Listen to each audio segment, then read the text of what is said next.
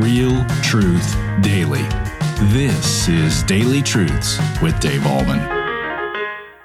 Hi, everybody. Welcome back to Daily Truths. Today's lesson is something I'd rather not teach about, but since I've dedicated myself to teaching the Word of God and its truth and purity all the way through the New Testament, never overlooking passages that may be more difficult, today we have a difficult passage, and I'm going to do my level best to teach God's Word from the heart of Scripture, and not from my own heart and my own reasoning. Here's what it says in Matthew chapter 19, verse 3. And Pharisees came up to Jesus and tested him by asking, "Is it lawful to divorce one's wife for any cause?"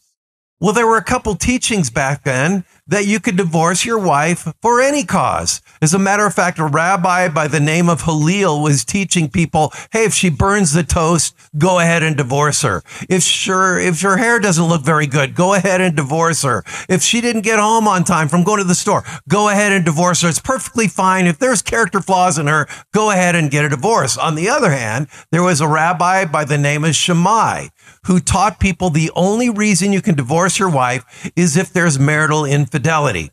Now, a third thing comes into play here as well. There was also a teaching about a dowry, and a dowry was something that a woman would receive from her parents when she was married. It was either property or possessions, or it could be money itself. And so that was part of the marriage when they came together in marriage. However, if they got a divorce, she would retain the dowry unless the husband could prove that she had been unfaithful. And even if she hadn't been unfaithful, but he accused her of that, then he could keep part of his dowry. All this was coming into play when the Pharisees asked Jesus this question. Now, a lot of times today, people say, well, I'm going to go ahead and get married, but if it doesn't work out, we can always go ahead and get a divorce. Marriage should never be entered into with that kind of attitude. As a matter of fact, I tell people in the marriage ceremony itself, marriage is not to be entered into inadvisedly, but advisedly, soberly, reverently, and in the fear of God. So here's the thing. If you have kids or grandkids that are thinking about getting married, tell them this, that marriage is a lifelong union. And I emphasize the word lifelong. It is a lifelong union between a man and a woman, not a man and a man or a woman and a woman. A lifelong union between man and a woman, and nothing could separate it. Now, you might be saying, well, what if a person is unfaithful?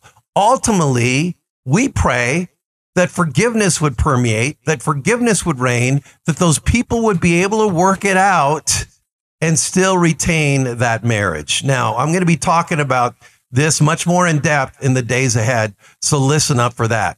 For today, we know that marriage is a gift of God, and if you're married, stay married.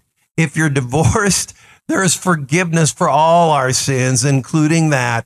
Jesus went to the cross and died for sin and died for sinners. He died for every sin of our life, including divorce. And as you look back over your life and you got a divorce, if that's what happened in your case, you can bring that before God. Know that God forgives you for the sake of Jesus and gives you the power of the Holy Spirit to amend your sinful life and to walk in obedience and humility before Him.